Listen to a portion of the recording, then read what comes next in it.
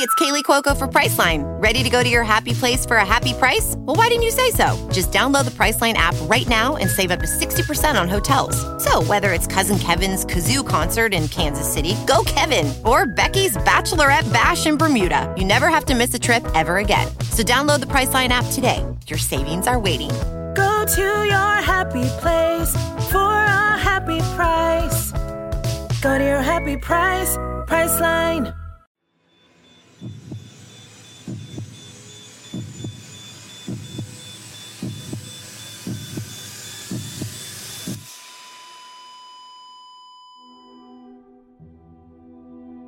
The Gatehouse was a secluded mansion on the edge of the New Forest in Hampshire, England. It was 8:30 p.m. on the 1st of September 1986. The residents had just finished dinner and were about to enjoy dessert. And that's when three men wearing stocking masks and armed with a shotgun and pickaxes burst into the dining room.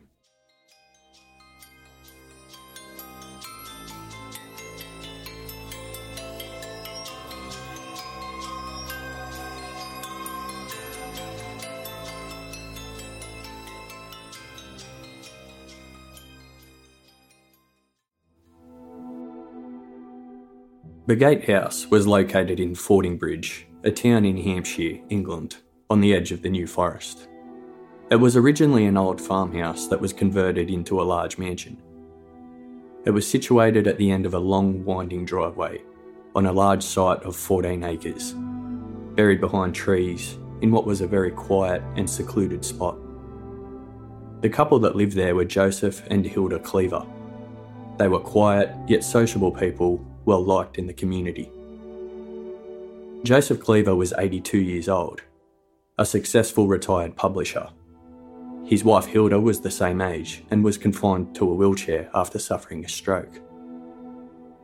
They originally used the house as a holiday home before eventually moving in full-time when Joseph retired. On the 1st of September 1986, Joseph and Hilda Cleaver were enjoying the company of their son Tom Cleaver, 49 years old, and his wife Wendy Cleaver, 46 years old.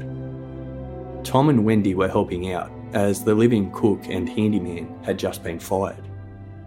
So Tom was looking after his elderly parents, keeping an eye on things until replacements could be found. Dessert had just been served by their elderly housekeeper, Margaret Murphy, 70 years old. She had worked for the family for 50 years. The Cleavers kept a strict routine when it came to dinner. It was always served at 8 p.m. on the dot, and everybody was expected to be dressed appropriately for the occasion. It was about 8:30 p.m. when the doors to the dining room suddenly burst open and three masked men brandishing a shotgun and pickaxes entered. The intruders screamed at Hilda, Wendy and Margaret to take off their jewellery. Tom and Joseph were ordered to put their wallets and cash on the table.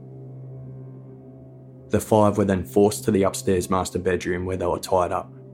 Some left on the floor, some left on the bed. Hilda Cleaver was tied up to her wheelchair. The intruders then spent over an hour ransacking the house. They collected together a pile of guns that Joseph had in his gun cabinet. They also grabbed a TV and video recorder, a stash of alcohol and other items. They got £90 cash from the men's wallets. The intruders then started ripping paintings off the walls and using the pickaxes to strike into the walls. They were looking for a hidden safe.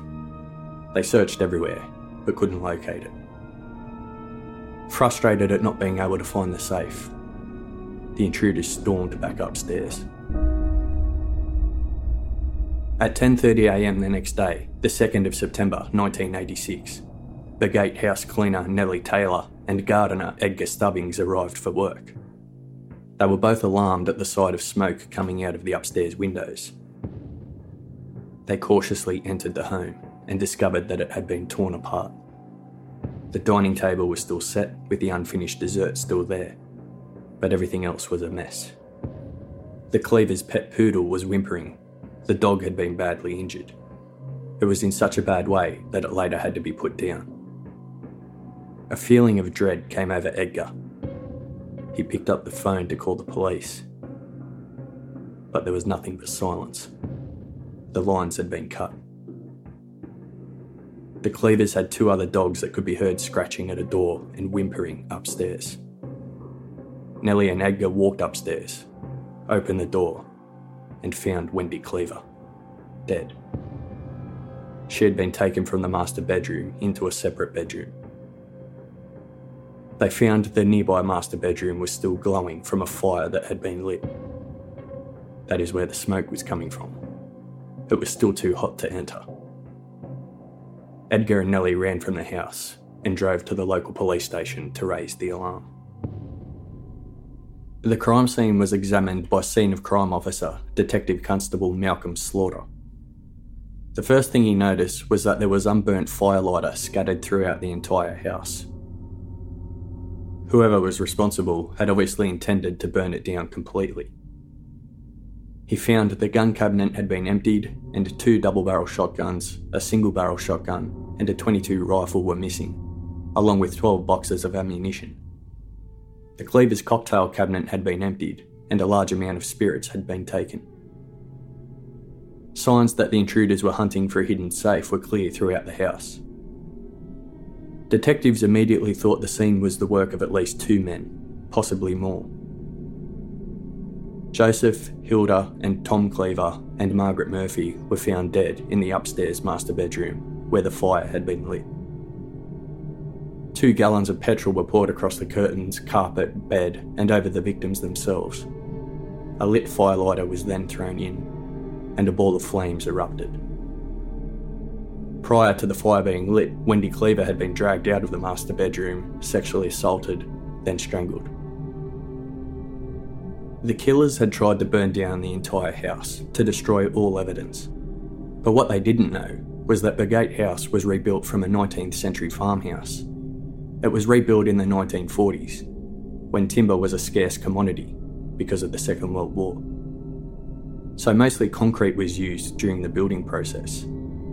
That's why the structure of the house remained intact and there was very little sign of the fire from the outside.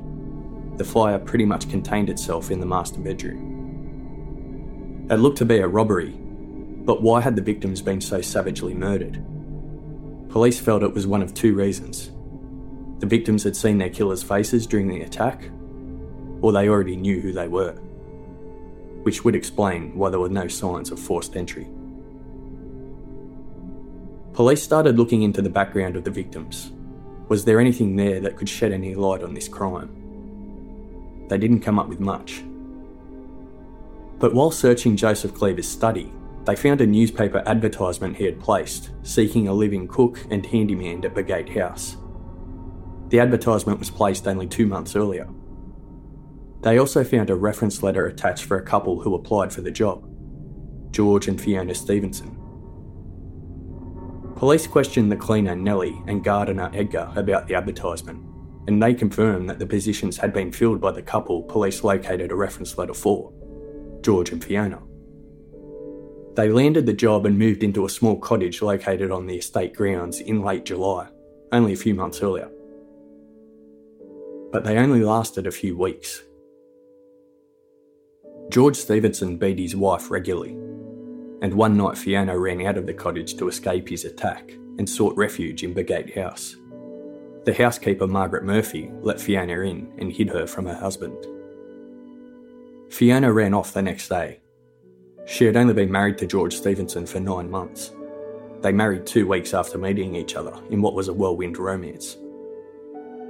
When Joseph Cleaver learned of this incident, he was disgusted and immediately sacked Stevenson.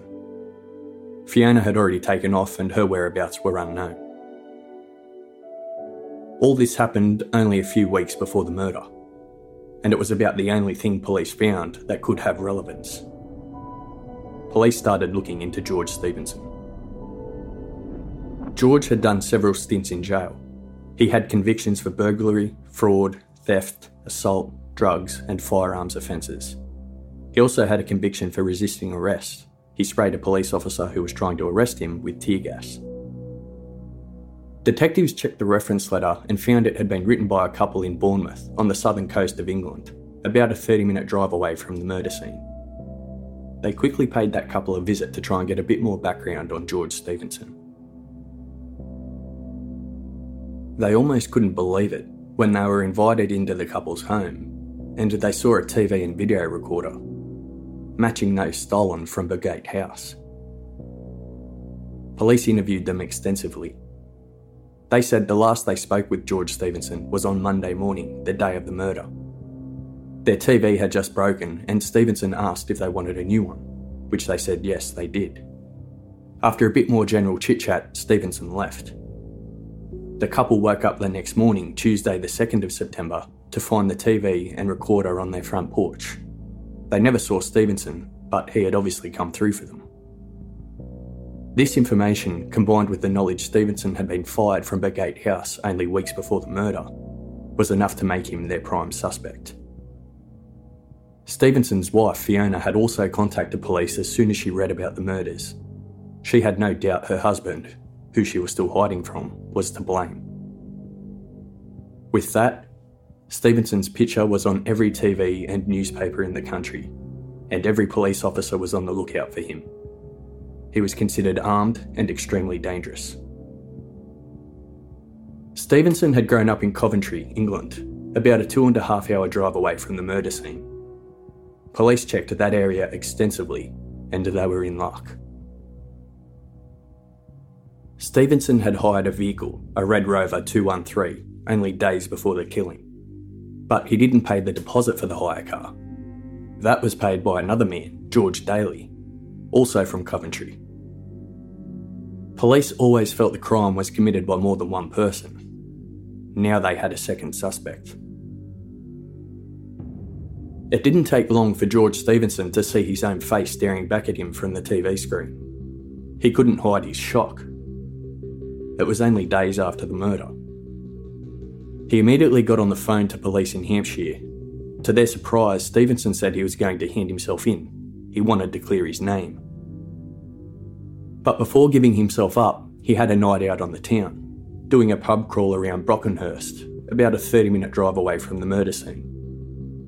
On this pub crawl, he carried a copy of a newspaper under his arm, with his face plastered on the front page.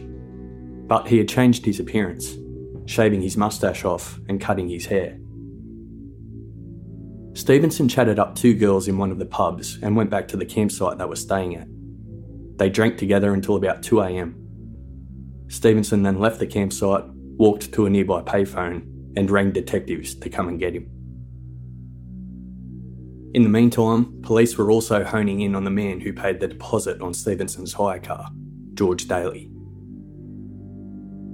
Police questioned Ruth Smith, who lived with George. She gave a statement that Stevenson and George Daly returned home at 3 a.m. the night of the murders.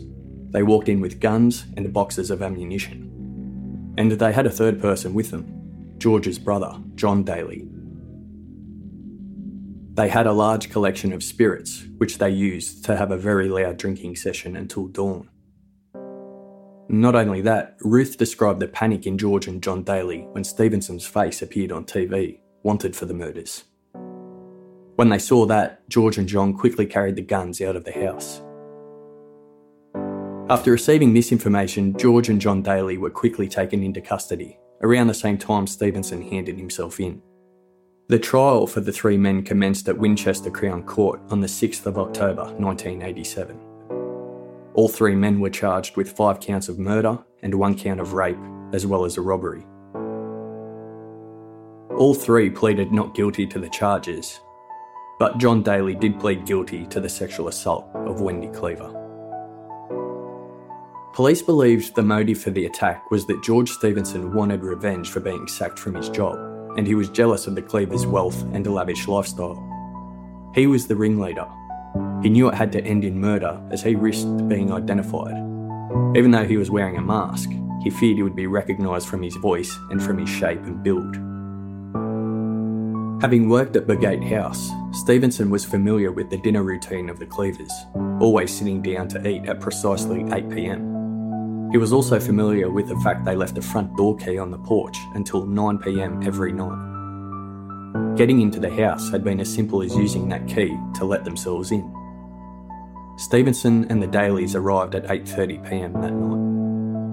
They had brought the petrol, firelighters, stocking masks and pickaxes with them, but they stole the shotgun from Joseph's gun cabinet before bursting into the dining room. Where Joseph stored his guns was another thing that Stevenson knew from his time working there. They were only expecting the housekeeper Margaret and Joseph and Hilda. They didn't know Tom and Wendy would also be present, and that they were only there helping out until Joseph and Hilda could find a suitable replacement for Stevenson and his wife Fiona. During his police interview, John Daly admitted to the sexual assault of Wendy Cleaver. He says afterwards, Stevenson walked into the room with a knife and a piece of cloth. John Daly's words: "He didn't say anything, he just put them on the bed. But I knew what they were for, to kill her with. I thought it was just going to be a robbery. I thought we would get thousands.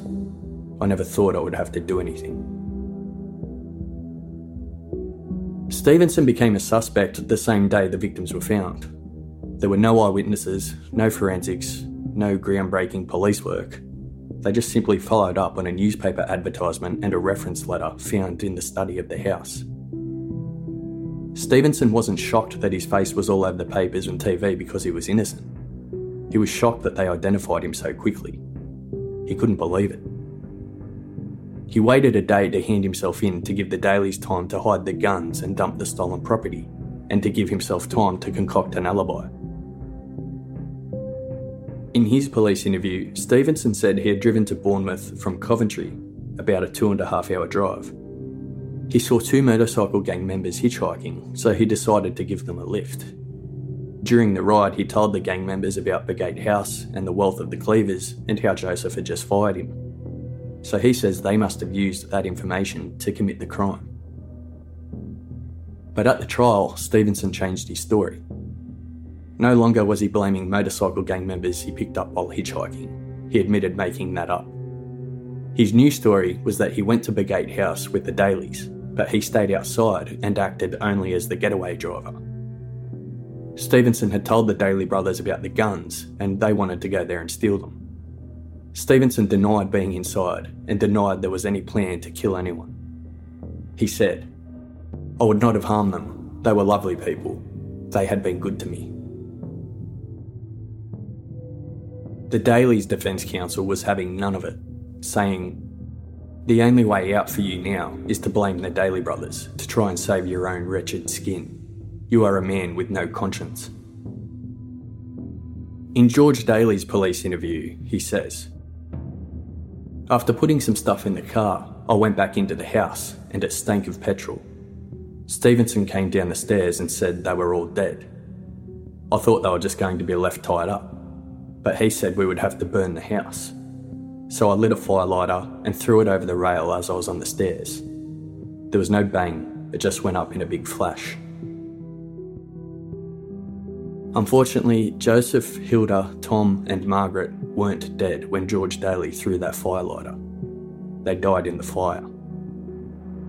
George Daly openly wept in the courtroom when this police interview was played.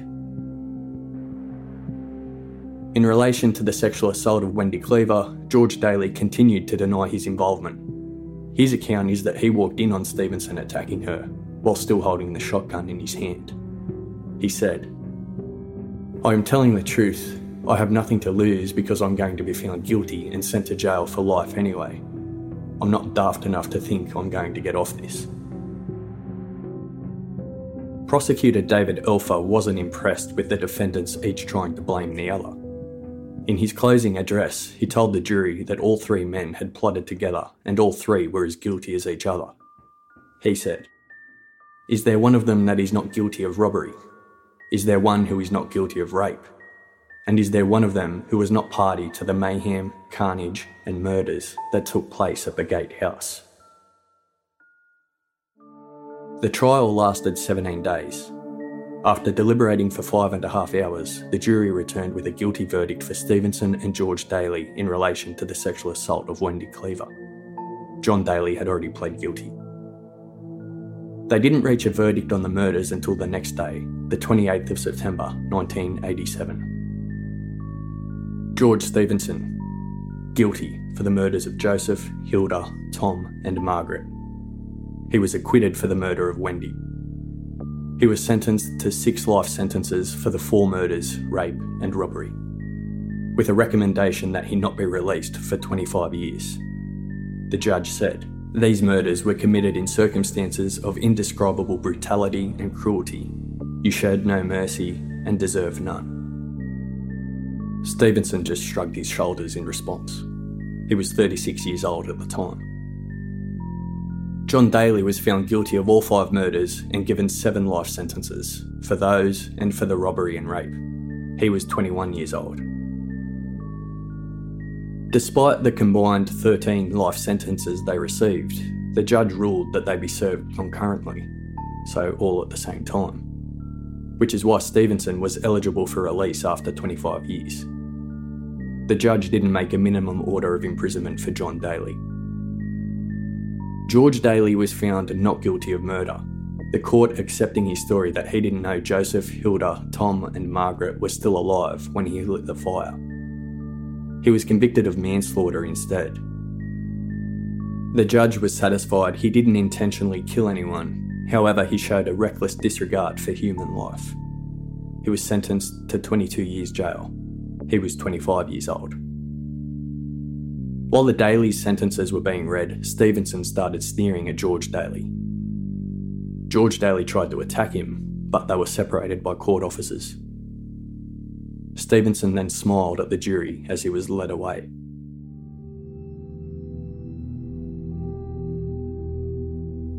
There was a wall safe in the house that Stevenson and the Dalys missed. It was hidden behind a curtain. Tom Cleaver also had £700 cash hidden inside his artificial leg, which he had as a result of a car crash years before. He kept his money inside the leg so that if he was ever mugged, the robber would never find it. The gatehouse was demolished and a new home is being built on the site. 5 people lost their lives and were savagely murdered for a TV, a video recorder, £90 cash, some alcohol, 4 guns, and because Stevenson was pissed off, he was fired from his job. In May 2001, the Home Secretary Jack Straw made a decision to increase Stevenson's minimum term from 25 years to 35 years. Stevenson appealed this decision to the High Court, but the High Court upheld the ruling. The High Court judge described the murders as sadistic and said that 3 of the victims were vulnerable due to age and disability. The ruling means that Stevenson can apply for parole in 2021. John and George Daly's sentences have expired.